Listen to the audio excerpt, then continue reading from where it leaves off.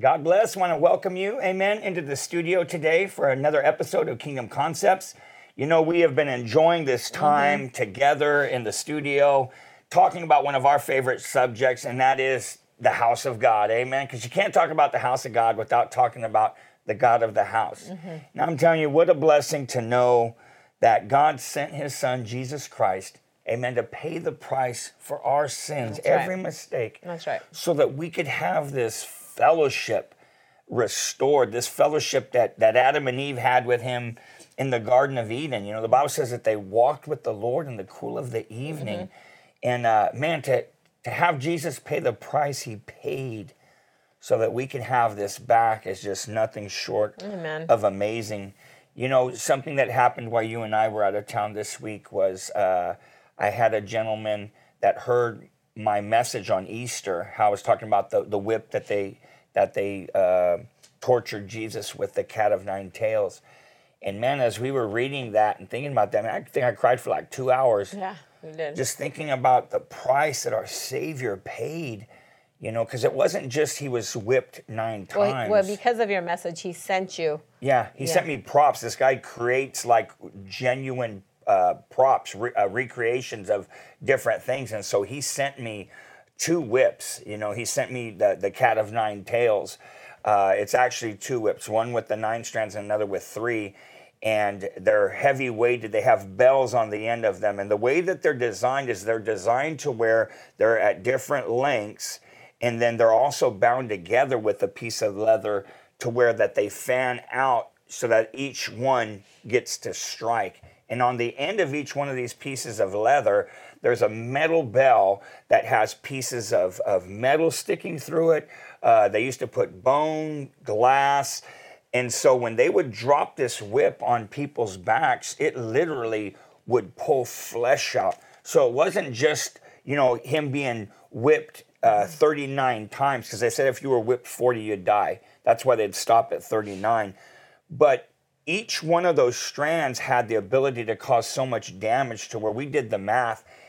He received, with those 39 lashes, he received 351 minimum, 351 wounds on top of that. And when I think about that, he did that so that we can have fellowship with the Father again, so that we can come into church and the veil's been torn in two, and we can come into the holies of holies. I'm like, that's why, another reason why I love the local church, because he paid the price so we could be there. Yeah, and that's what we'll be talking about. We've been talking about the last couple of episodes and the next few episodes about the importance of the local church and how important it is for us to get back to where we need to be. You know, as you were talking, I just, you know, for us, why is the local church so important? Well, number one, we're pastors. And number two, in the local churches where we got saved, we got healed, we got whole, we got our marriage restored. But, you know, when do you know, we both got saved in 1992, you a few months after me. When do you remember your first recollection of when you felt like you were called to pastor? Because I can remember for me what it was. When do you remember that feeling?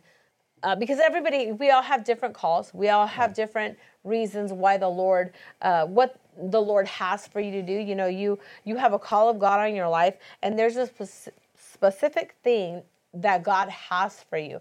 We are all to witness. We are all to lead people to Christ, and we are all to share the love of God. But there is a gift, there's an endowment, there's a thing that God has for you to do. And I know for me when it was when I knew I was called to pastor. I had already been youth pastor. I was already helping, you know, just be a assistant to you as you were being an associate pastor. But that moment when I knew I'm supposed to pastor a local body. When do you remember that was? For me, I remember exactly when it was. It was the night that I got baptized in the Holy Ghost. Amen. It was December the 6th, 1992.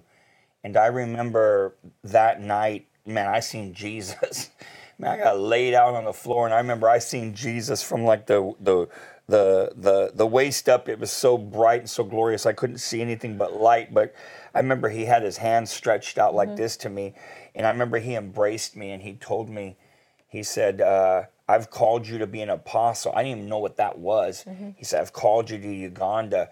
And then in my mind's eye, he's showing me all these creative miracles. He's showing me praying for people that are blind and they're getting sight. He showed me praying for people with like deformities. I remember there was a person he showed me that had fingers. The only thing they had was fingers. They didn't have no arm. And he showed me pulling an arm out. And he told me, he said, Josh, he said, we have work to do. And I knew I was called. I didn't know what it was. Remember, we went home and I'm looking up, where's Uganda? Because he told me I was going to be working in Uganda the rest of my life and an apostle. And I knew then I'm called to do something. But it was 10 years of preparation before we stepped into that. And to be an apostle means that you plant churches. Yeah. You're a pastor to local churches, And you're a sent one. You're a sent one, And for me, I think it was when, like I said, we were pastoring, we were youth pastor, but I was filling a position, For me, it didn't feel like I was supposed to pastor and be a pastor until 2000. Well, actually, it was in 1999, but knowing, okay, we're supposed to pastor a body. We're supposed to lead a local church. I remember that. It was in 1999. But it wasn't until 2000 when God told me where. Yeah. It wasn't until he told me where I was supposed to pastor, that I was supposed to come to Visalia. That's when I felt like I knew God called me to be a pastor, to be, and I know that I am a pastor, and that I'm to pastor a local church. I know that. So, when he brought us to Visalia, the importance of the local church for me may be different from somebody else because I'm called to pastor it, but it shouldn't be less important to somebody else in the role that they do in the local body of Christ. I'm called to pastor, but somebody else may be called to usher or to greet or to be in the children's ministry or to be in the youth department. That's their call in the local church. And we get so much fulfillment and so much just joy in walking in our call. We can't... How many people have never fulfilled the call of God on their life because they didn't submit to a local body? Yeah. We can't have that. Well, the Bible says many are called, but few are chosen. We're all called to get born again, and that's what it means. And God has chosen us, amen, to do something for him. There's no unemployment in heaven, in this kingdom, amen. We're all called to do something for the Lord. We're all called to make Jesus famous. Amen. And I think that for us, when God calls you into full-time ministry, I think what people don't understand is that your life is forfeited. Yes. It's like it's not even your choice. God says you are going to quit what you're doing, whatever ambitions you had, whatever career you had, whatever things that you were doing, things that you could have worked to create success and what have you. God says you're going to lay all that down and you are going to shepherd my people. Amen. You're going to work for me full time. And I know for us, ministry has always been important because, like you said, that's where God saved everything about us, our lives, our minds, our hearts, our love. I mean, everything good happened in the local church. And to serve him, I remember we were just happy cleaning the church. I mean, driving a bus, picking up people. I mean, what an honor to be able to do anything for God, knowing just what our lives were before him. And I know for me, the revelation came, like when you said at that time, I understood very clearly my life is not my own. To where every day as a pastor is a day that we sacrifice ourselves for the people. And it's a huge commitment, when you're laying your life down every day for other people. And somebody else's commitment just because they're not called. Maybe they say, well, that's you, pastor, because you're a pastor and you should lay yourself down because you're a pastor. No, it's not that. We each have a purpose and we each have a reason to lay down what we wanted, to lay down what we thought was important, to say, okay, Lord, that was my plan. That was what I wanted to do. But I'm saved now. I'm following you. I'm doing what you want me to do. What is it that you want me to do? Okay, Lord, you want me to do this? Now, what is my part in the local body? Because God may call you to be a doctor or a this or a lawyer. We need lawyers, in the body. He may call you to do these different things. But what is your call in the local body? We all need to figure that out. And we find such joy in doing that. I remember so many just wonderful memories of serving. I served for 10 years in our children's ministry. In those same 10 years, we were the children's pastor. Youth pastors. I did children's ministry. You did everything, and it never felt like I was missing out. Yeah. Never felt like I was leaving something behind. No, it was what God called me to do, and I did it gladly. It wasn't a have to. It's always been a get to. Yeah. And I want you to turn to this scripture. Just came to my heart, Romans chapter 12, verse 1 and 2. And as she's turning there, I just want to say this, just to add to what my wife was just saying, is that every one of us, we've been called to do something for the Lord. None of us are exempt. If you're not dead, you're not done. Amen. We're here to do a work for the Lord. And we are to be servants of the Lord. Amen. And you want to be a wise servant, not an unprofitable servant. Amen. And if you want to know the difference and the difference in how things are going to end for a profitable servant and an unprofitable servant, read Matthew 25. But the thing is this, is that every one of us are equal in the eyes of God. Amen. We're all his children. He paid the same price for all of us. We are all positionally equal. We are sons and daughters of God. We're positionally equal in the house of the Lord, but we're functionally different. Some of us have more responsibility than others. It doesn't mean that what one person is doing is more important than the other, because each one of us, we add to the whole, and every one of us, what we do, it blesses the entire body, and we all receive the same rewards. But I think that what people they're not always cognizant of, is that because of the position like you and I hold as pastors, if we don't go to church, people are going to know we're not there, and they're going to feel the absence immediately of what we offer to the body of Christ. But I think what they're not always mindful of, is that it's the same for the person that serves in children's ministry. It's the same for the person that's a greeter or an usher or in hospitality. It's like, if you're not there to minister to those kids, it's no different than us not showing up. Your post is left empty, and whoever was going to benefit from your ministry, they are not receiving it. In the same way, we're going to answer for what we do and what we don't do. They will answer for it as well. But I think a lot of times people have set a double standard, like what you were saying, for us as pastors versus someone not being a pastor. And it can't be that way. You wanted me to read. This is the attitude I think that we need to have, is what the Apostle Paul said here in Romans chapter 12, verses 1 and 2, if you're following us. It says, I beseech you, therefore, brethren, by the mercies of God, that you present your bodies a living sacrifice, wholly acceptable unto God, which is your reasonable service. And be not conformed to this world, but be ye transformed by the renewing of your mind, that you may prove what is that good and acceptable and perfect will of God. What is your reasonable service? I remember one of my friends, she was not dating, but she was talking to this guy, and she kind of liked him and stuff, but she was telling him, well, what's your reasonable service? What are you doing for the house of God? You're not doing no reasonable service. You're not the one for me, because I know that I'm going to be doing my reasonable service. And if you're not doing nothing, I don't want nothing to do. Yeah. Because, if they're not doing something on their own for the house of God, oh, honey, they're not going to do something because of you for the house of God. And if they do, it'll be for show. And once they have you, they're going to make sure they don't even do reasonable service at home. Yeah. Because you can't expect somebody to do reasonable service, what God's called you to do in the house of God, and then doing it at home. Oh no, if they're not doing it in the house of God, they're not going to be doing it at home. And it's true. And this is what we've learned, is that the safest place that you can be is in the will of God for your life. Amen. That's the safest place. Amen. It's being in the perfect will of the Lord. Because when you're doing that thing that God's called you to do, the Bible says that perfect love casts out all fear. Amen. There's no room for fear when you know you're doing what God's called you to do.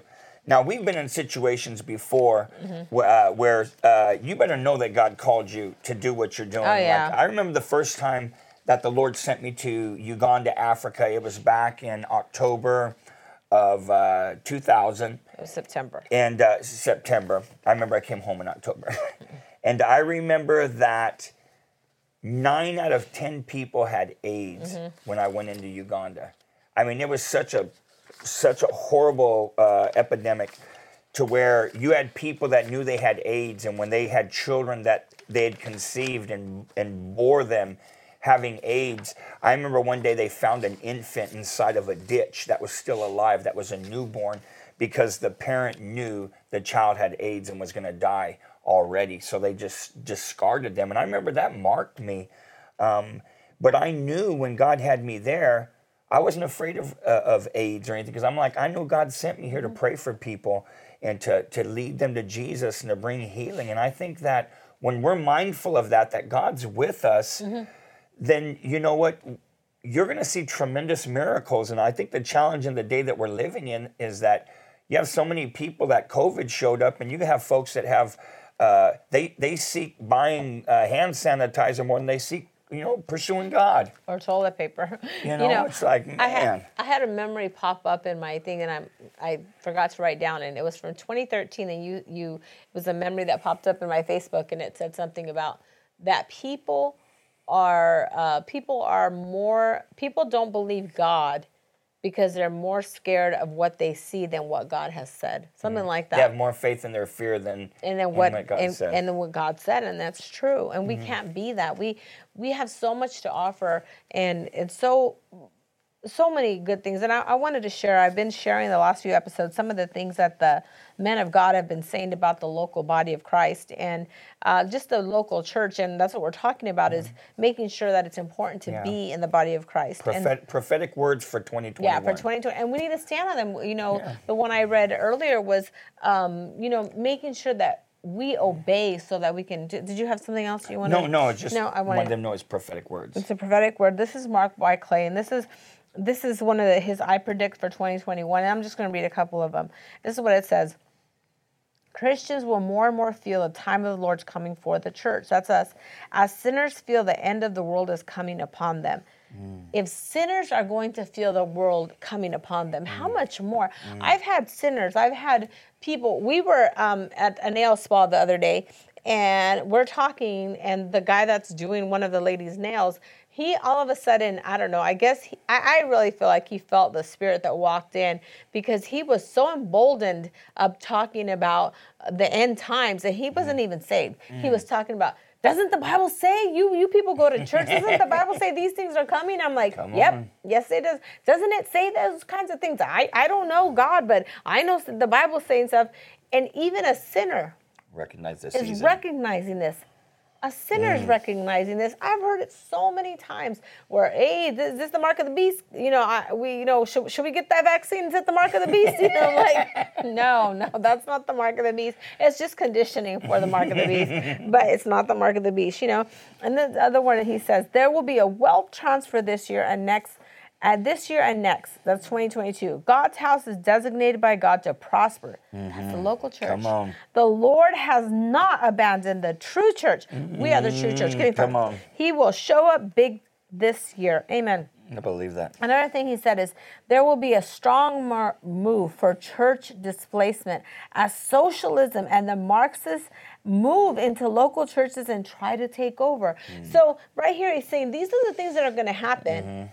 But it's the year of the local church, so watch out for these things. Yeah. If you're going to a church that's trying to allow these things, you need to watch it. Because one thing that you said last year is, you said at the beginning of the year, I think you said this in March, and you said that this year is going to show people the three things. And go ahead and say them. God said that he was that last year he was going to reveal the quality of people's relationship with him, the quality of their belief system, and the quality of the churches that they're attending. That's right. And let me tell you something. There's churches that are swayed. There's churches that are no more because of last year. Yeah. Because of last year. And then there's churches that have stayed strong. And there is so much. Just really quick, babe, can we just share really fast some of the things that happen in a local church? Well, the Lord had asked me a question. We were at a Holy Ghost conference this last weekend.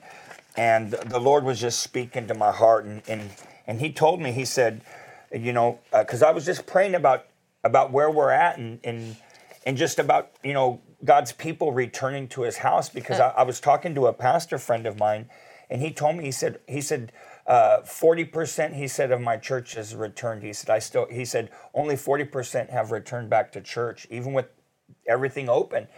And I was thinking about that, and I told him, I said, we have a chunk of our church that hasn't returned, but man, God's brought a whole new half to the church that I've never met before. I don't even know half of our church right now, because we've got so many new people, new families, a lot of new salvations. But I'm like, Lord, there's a lot of great people that are a part of this house that I haven't seen in over a year.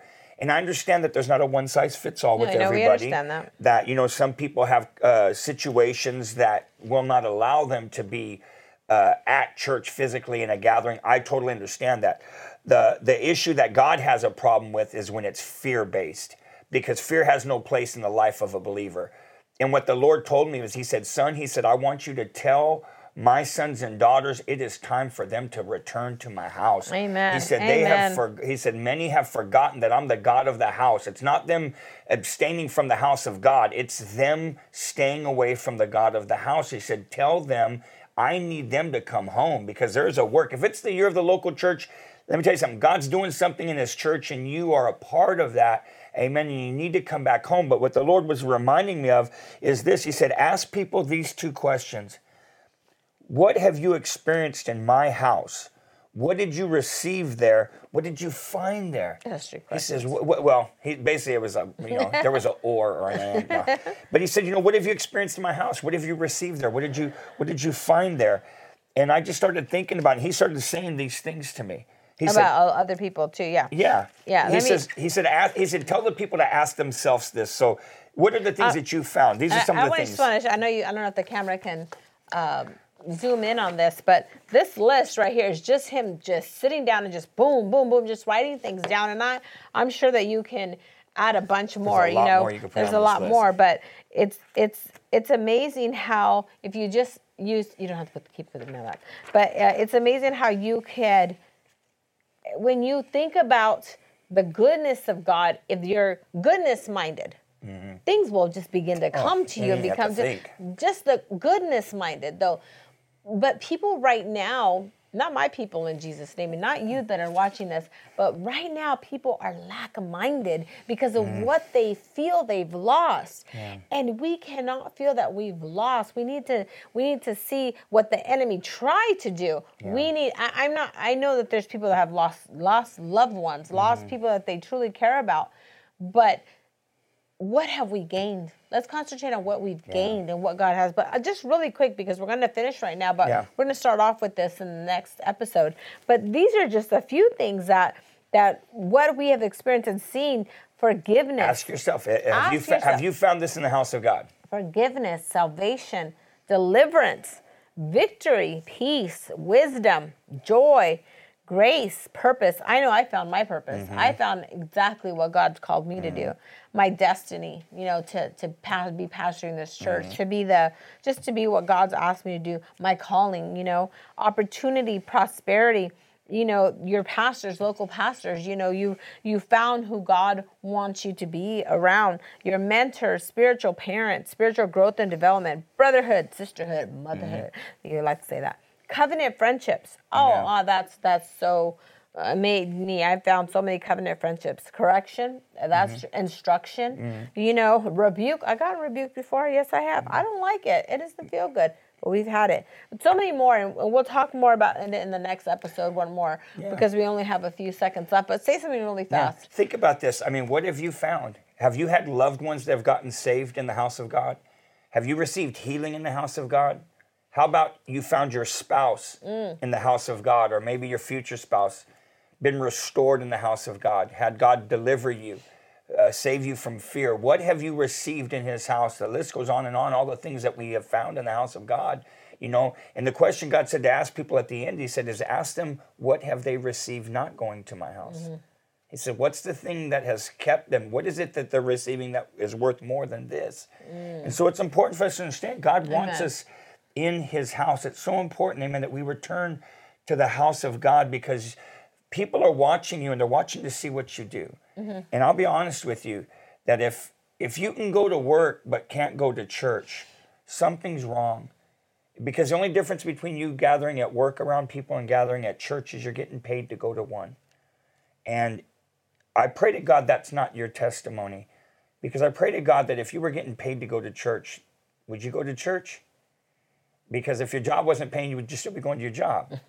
No, you wouldn't. And so I think that it's so vital for us to understand how important the house of God is. Amen. So important for us to return to that house because everything you need is going to be found there. Amen. Well, I look forward to being with you guys again. Amen. We're going to be getting in deeper into this in our next 2 episodes. Thank you for being with me, Niliana, today for Kingdom Concepts.